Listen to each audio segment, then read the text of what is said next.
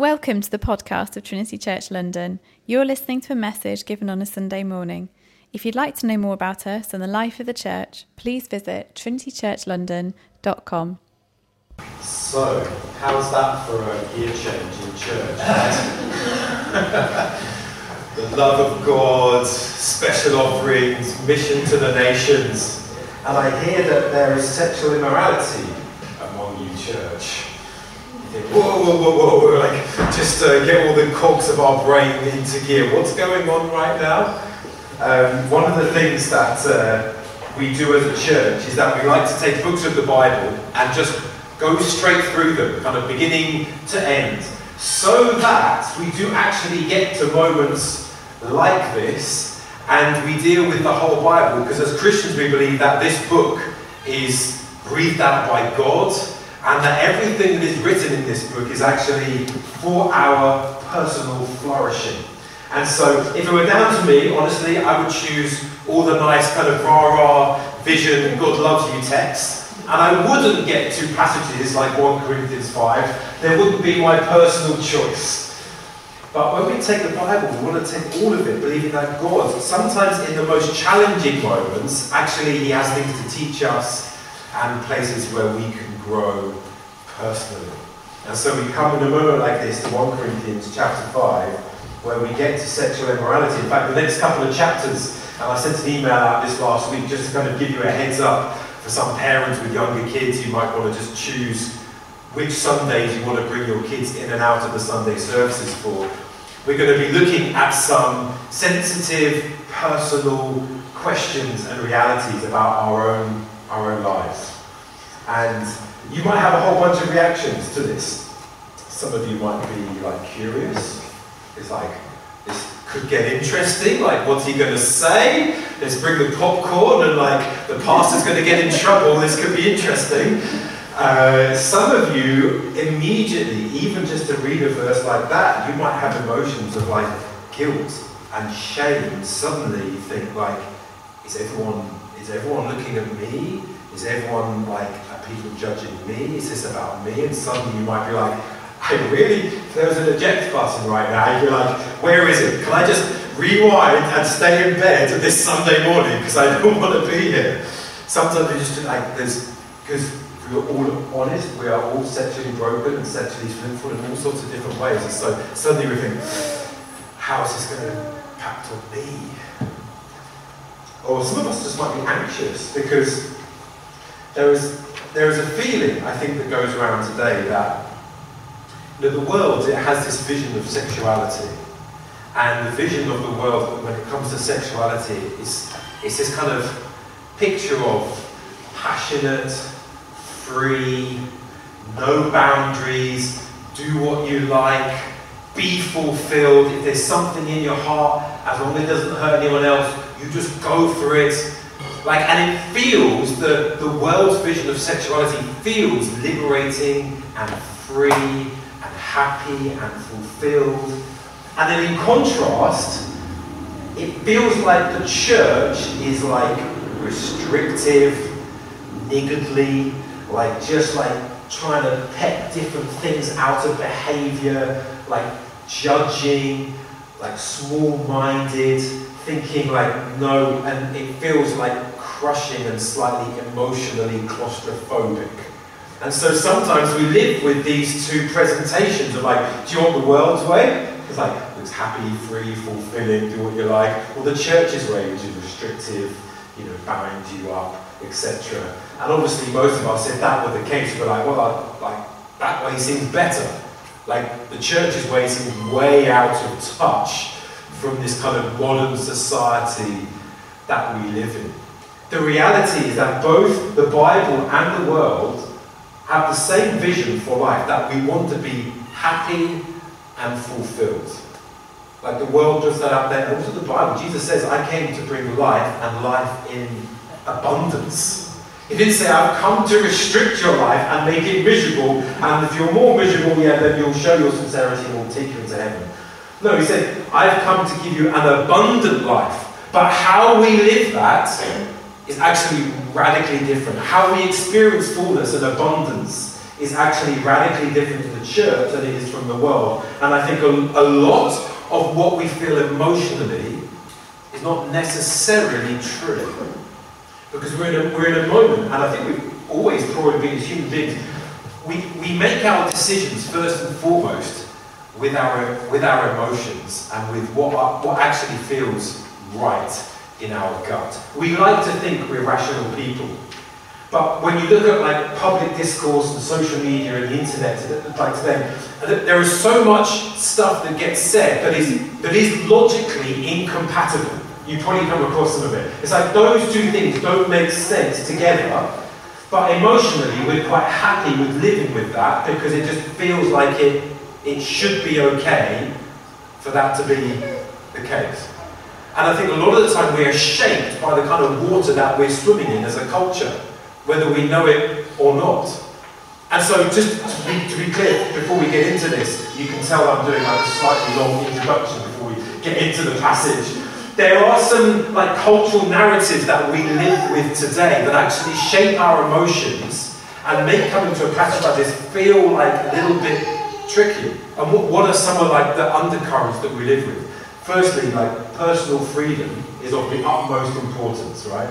Like what I do with my private life is really no one else's business. Not church, not society, not laws. I should be free to do anything that I desire in my personal life if it doesn't hurt anybody. Joe Biden is running for the President of the United States. I'm sure you know that.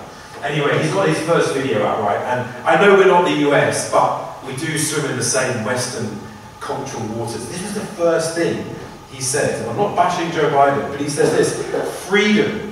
Personal freedom is fundamental to who we are as Americans, we might say Westerners as well. There is nothing more important, nothing more sacred, he says.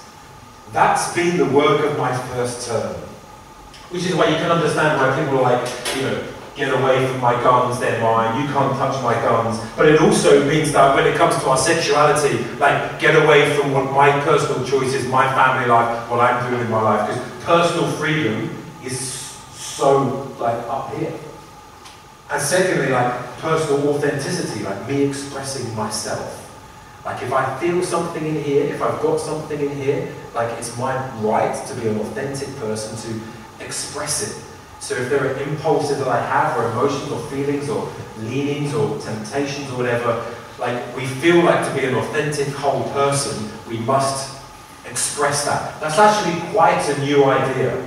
Like a Western modern idea that if I feel something, I must express it to be whole. For most of human history, we've lived with that actually it's commendable to suppress some emotions because not all things are helpful that bubble up with inside of us. But today, personal authenticity seems crucial. And thirdly, we live in these cultural waters where, like, I think probably our favourite Bible verse outside of the church is not John 3:16 now. It's probably Matthew 7 where Jesus says, "Judge not," right? Like, don't judge me. Like, talk to the hand. You can't judge me. Like, it's even in the Bible. So, like, back off. This is my life. I'm doing my own thing. Even in church, we're like, don't talk to me about my stuff, or I'll talk to you about your stuff. Like, just back away. Jesus said it. And so we love this idea. So when you put all this together and you apply it to sexuality, well, we want to be free in our own personal life. The church has nothing to do with that. This is me. I want to be authentic, so if I feel this, and if it feels right, then I should be able to be in this relationship or to go there, or this behaviour or whatever. And no one should be able to say anything to me. Which all of that, you realise, if these things are true, which they are in the culture, when someone stands up and starts talking about sexual ethics, like, our emotions go up. Anyone with me? I mean, if I was sitting where you are, I would be like, what's this guy going to say? So I hope you would be the same. You're like, but what we want to do is listen to the Bible, okay? So what my goal is just to walk through this Bible passage, and it really just introduces us into some subjects that we're going to get into over the next couple of months, and it, in a sense, teaches us how to deal with one aspect of sin in a church. I think it's going to be helpful, because, I mean, in this passage, Paul touches on things that cross over our cultural norms. Paul puts boundaries around our sexuality.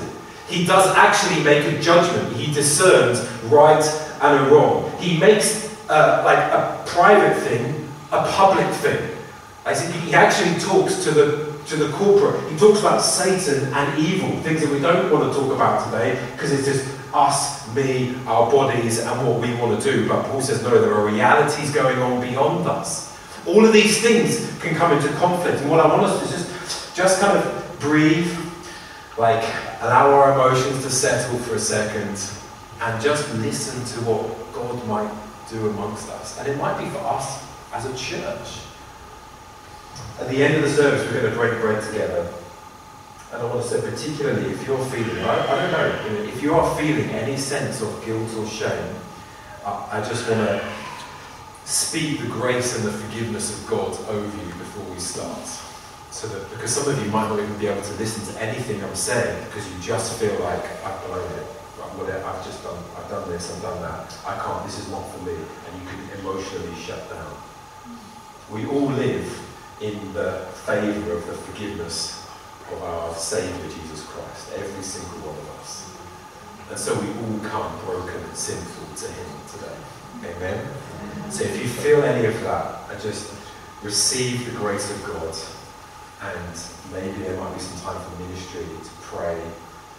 Our goal as a church that everyone flourishes emotionally, relationally, sexually, in every which way we may flourish in the way that God intended.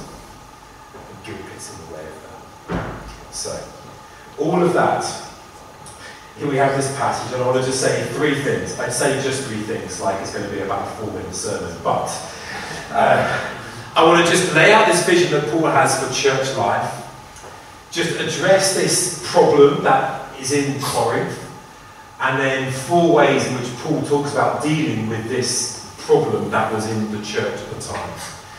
So firstly, the vision that Paul has for church life. It's interesting because in the Bible, like, there are so many different metaphors for church. There's we're the family of God, we're the bride of Christ, we're the temple of the Holy Spirit, we're a vine, and Christ is the bride, we're the branches. In this passage, Paul imagines the church as a lump of dough. Inspiring, huh? Look what he says in verse 7. He says this: cleanse out the old leaven, that you may be a new lump. And we put that on our vision statement, right? Trinity Church, London, a new lump for a city. You know, this is the vision. There is this lump of dough, and Paul has said, you are to be a new lump. What on earth is going on with this leaven and unleavened and new lump stuff? In Fulham, there is this new sourdough bakery that has just opened. I say just, it opened in like lockdown. And I was persuaded for quite some time that this was a front for money laundering. Because I was looking at this place, and I was like, they seem to sell about 10 to 20 loaves of bread a day. Like, how can they afford the staff, the rent, and like for a year? Like, it was just like, how are they selling like 10 loaves of bread? So I clocked them, I was like, these guys, they're money laundering. Well, sure enough, eating sourdough bread is a real thing. And now people are queuing up outside the space for their coffee and sourdough bread in the morning.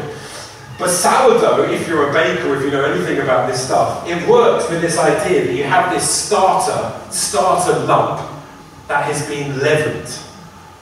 And this leavened bread gets added to a batch of dough, and this small starter lump gets added to the big lump, and it leavens the whole thing. I don't know how quickly, over a day or so. And it leavens the whole thing so that it rises in carbon dioxide, just makes the whole thing like what they sell in this bakery. But before they bake this bread, they take off a small lump and put it to one side for the next batch. And so there is always this leavened dough. And so theoretically, you can be eating like a year-old piece of dough, right? I looked it up. There is a bakery in San Francisco that claimed that their dough started in 1849. Like, I don't know whether that's a good idea or not, whether like that's healthy or not, but like that's a thing. So you can have dough that basically continues, and leavened dough that continues and continues and continues. The Jewish people did this in the same way. That there was this dough, and throughout the year they would take this lump off and keep it to one side, and when the next batch was being baked, they would leaven it, it would permeate through the whole loaf. But God said, when he was taking God's people out of slavery from Egypt, he said there was going to be a moment where they were to clear all of the leavened dough out of the house and bake all of the leaven. So you want to keep any to one side. And that a fresh lump was to be made.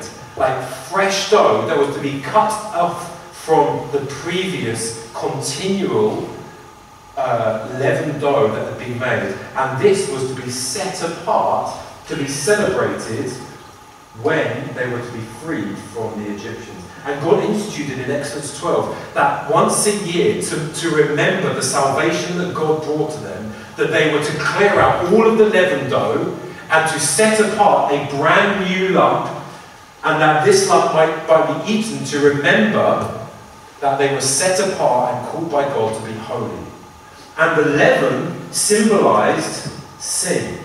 And so when they were to unleaven the bread, and they were to eat unleavened bread that wasn't rising, it was to signify the fact that they were a sinless people now called to be holy, set apart for a different reason. It's a bit like the world has all this dough out there, and we are not, as God's people, just to take a lump of the leavened dough and just be of the same substance. We are to be discontinuous with the leavened dough, and we are to be unleavened bread. And so he says that we are to be verse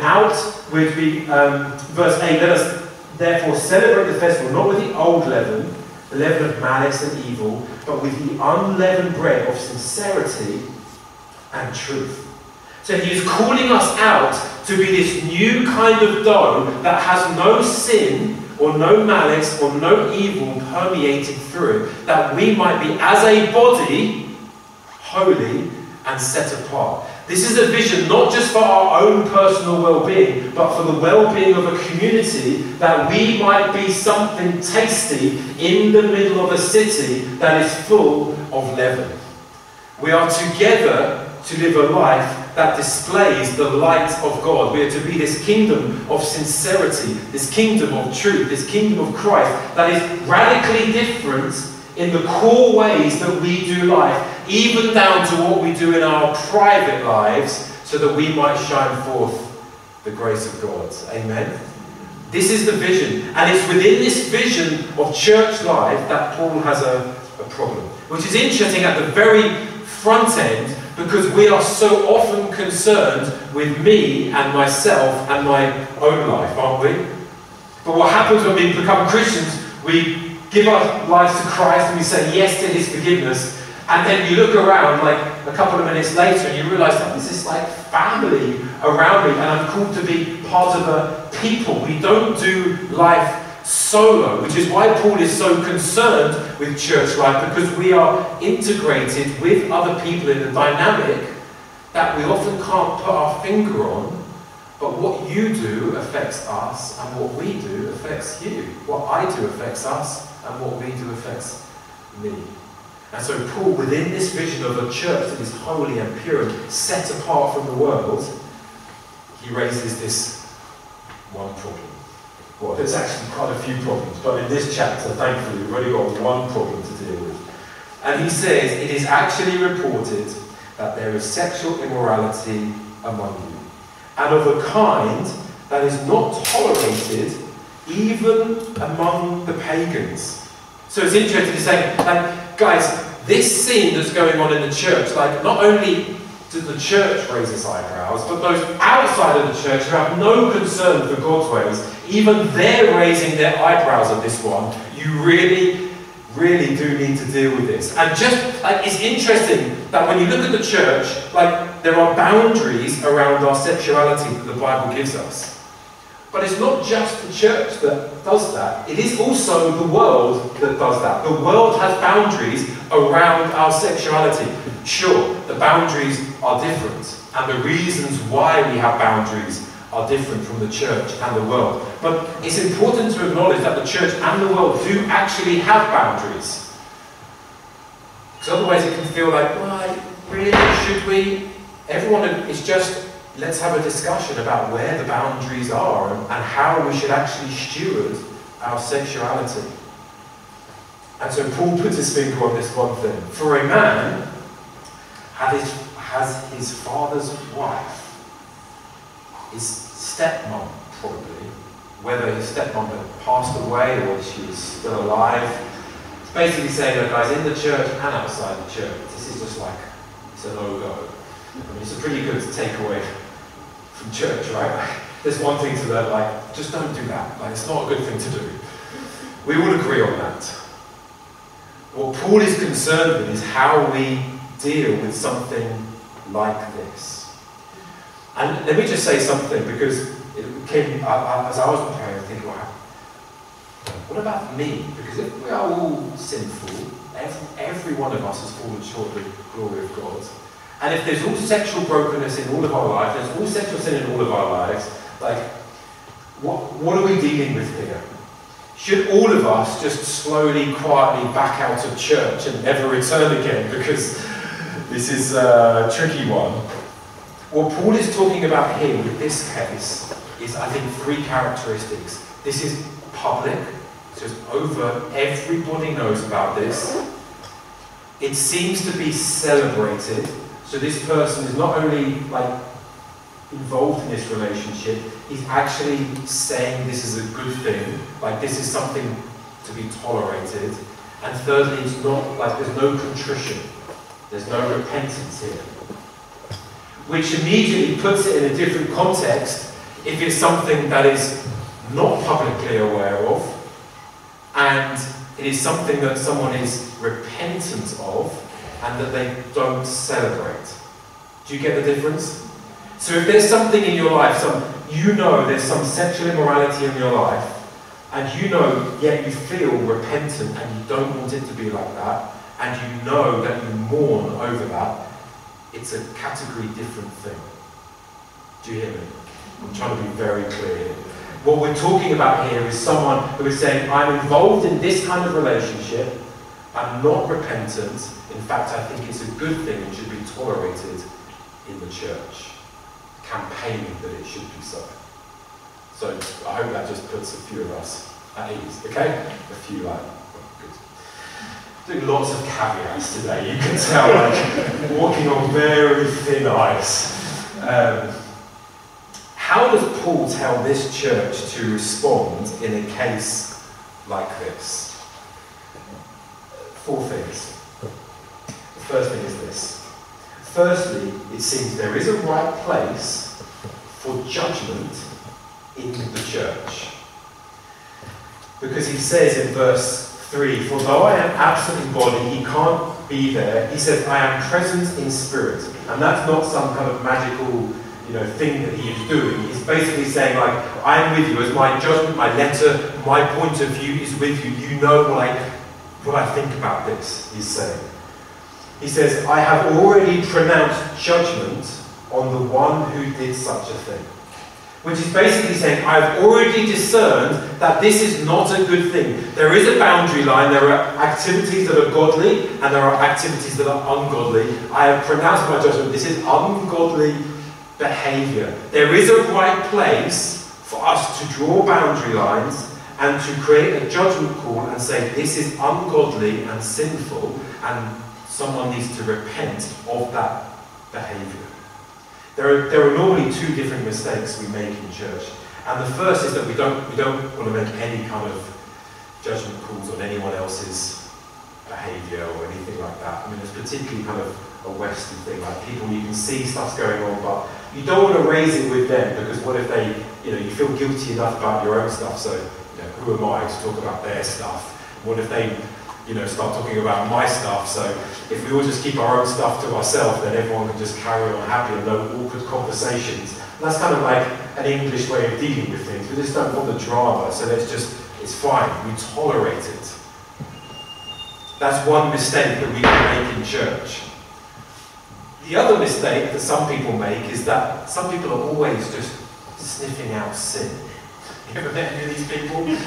Yeah, they're always calling sin out. They're always like aggravating a community group. They're always saying this. They're always like, this is wrong. Even if they don't say it, they're always in their minds calling people out for attitudes. Even if there is no sin, they're still like sniffing around, hoping they'll find something because they're calling in life to point out the sin of the church. And like that's another mistake. That's what Jesus says probably by don't judge. That is, don't have a haughty attitude where you think you are better than everyone else, just looking down and pointing fingers. Because if you turn around, you might look and actually there's a big plank sticking out of your own eye. You're trying to take a speck out of their eye and you're knocking everyone out with this 2x4 that's like killing the church off. That's the other. But it doesn't mean that there isn't a place for judgment in the church, saying that something is godly and something is ungodly. That's actually a correct thing. If we are to be an unleavened lump, if we are to be holy, there is going to be moments of discerning in conversations where we help each other out with our own lives. Sometimes someone else shedding light onto our own life is a really helpful thing. Anyone ever had that experience? I know some of the moments where I have grown the most as a Christian, whereas an older woman or an older man has spoken to me and said, I have seen this in your life, either positive or negative. And actually things that I think I have been there in the background, like subconscious things, suddenly they come into the fore in my conscious, and suddenly it's real because another person is talking about this, and suddenly there is a thing to deal with. Anyone ever experienced that? Someone older, wiser talks like, wow, there are moments of transformative growth in my life. Some of you have experienced that. Sometimes we need to have those conversations graciously, with humility, knowing that we've all fallen short of the glory of God, to help one another. So there is a right place for judgment. The second thing is this. We, as the church, are called to judge sin in the church and not in the world. Some Christians love to just criticize the world. Judging the world, always just mouthing off about the world and oh this and that and policies here and this person there and oh it's terrible this and but Paul says that as Christians we don't judge the world, we judge the church. So look at here in verse 12 with me. He makes it very, very explicit. In other places Peter talks about this as well. Verse 12, for what have I to do with judging outsiders? That's who's not part of the church. Is it not those inside the church whom you are to judge? God judges those who are outside. So our concern as Christians is not to continually be criticizing those who are outside the church. Because if someone is not saying that Jesus is my Lord, then their very fabric of being and the very fundamentals of their life are completely different from us who say that Jesus Christ is my Lord. And of course their behavior is going to be different to those who are in the church because they're not saying yes to Jesus. So it's absolutely fine for them to carry on sinning. That's up to God. It's not us to be like picking the world's sin apart. It's actually easier to do that as the church, isn't it? Because it keeps all eyes off us. You think, actually, how are we doing as a church? How am I doing personally? So our role is to keep our eyes on the church, that we might take the leaven out of the church, so that we might be something so transformative, so tasty, so tasting of the kingdom, that others might be curious as to, even with your sexual ethics, you seem to be happy and flourishing and doing well in life. What is it about you that makes you different? And at which point we give an answer, and his name is Jesus. Amen.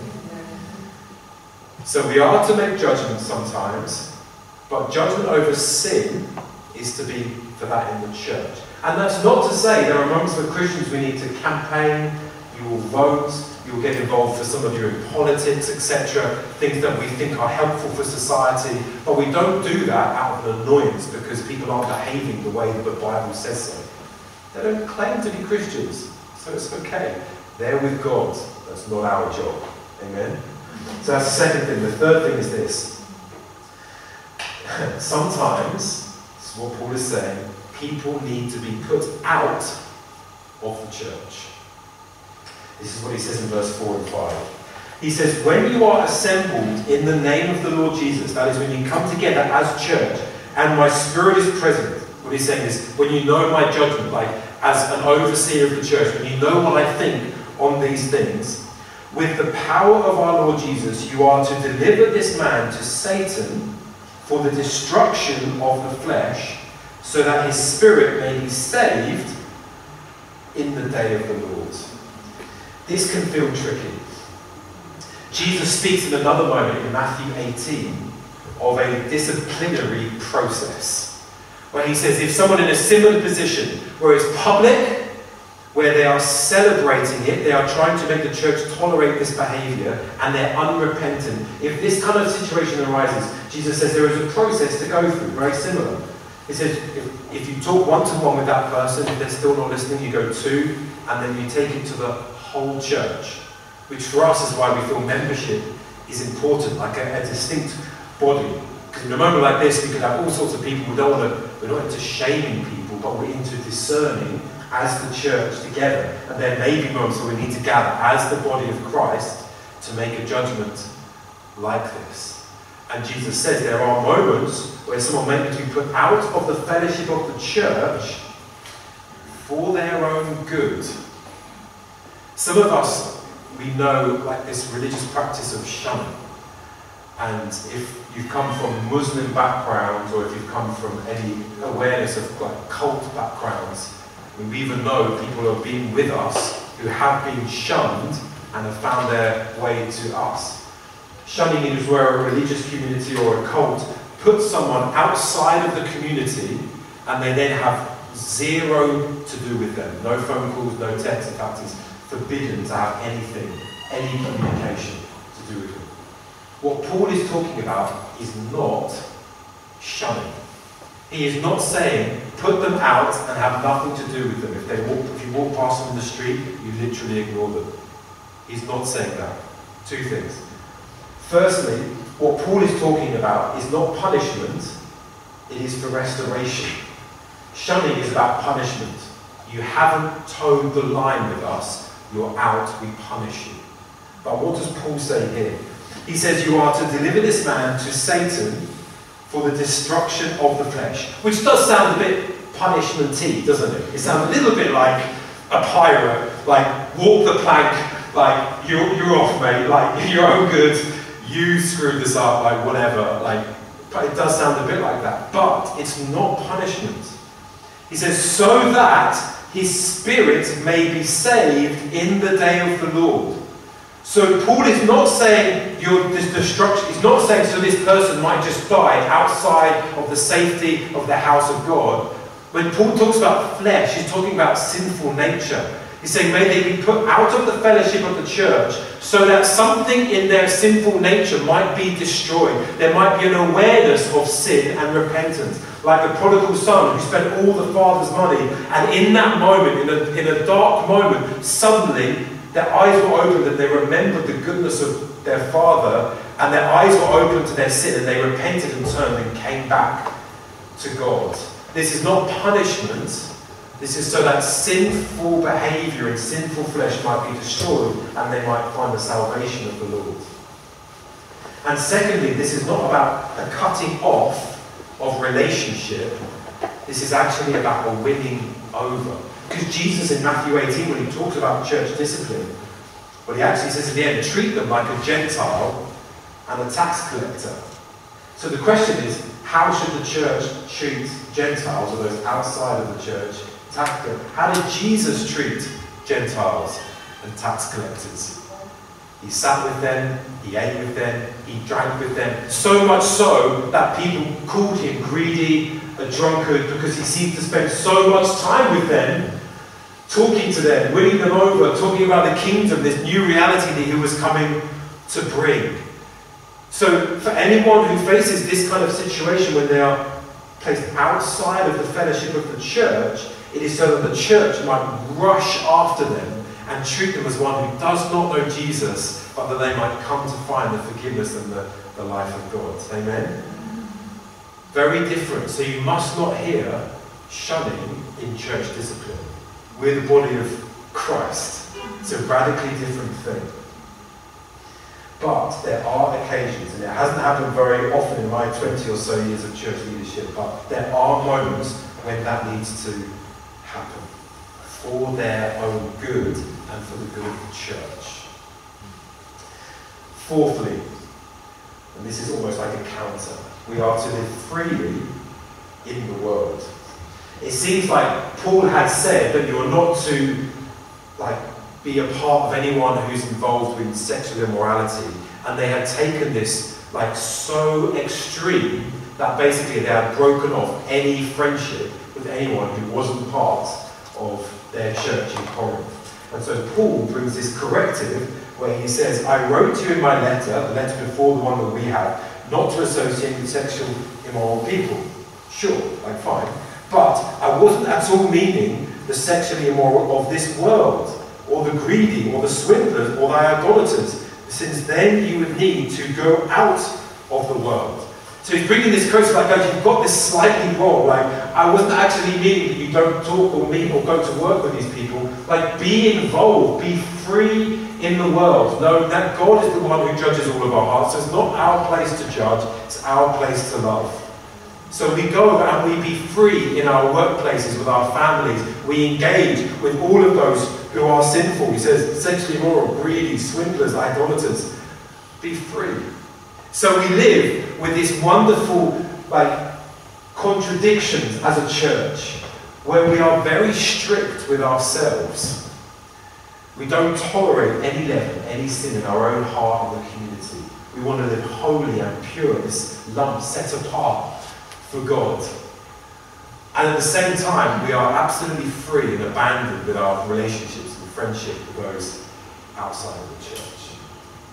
And in this way, if we hold all of these things together, we can walk with Jesus and be a distinct community.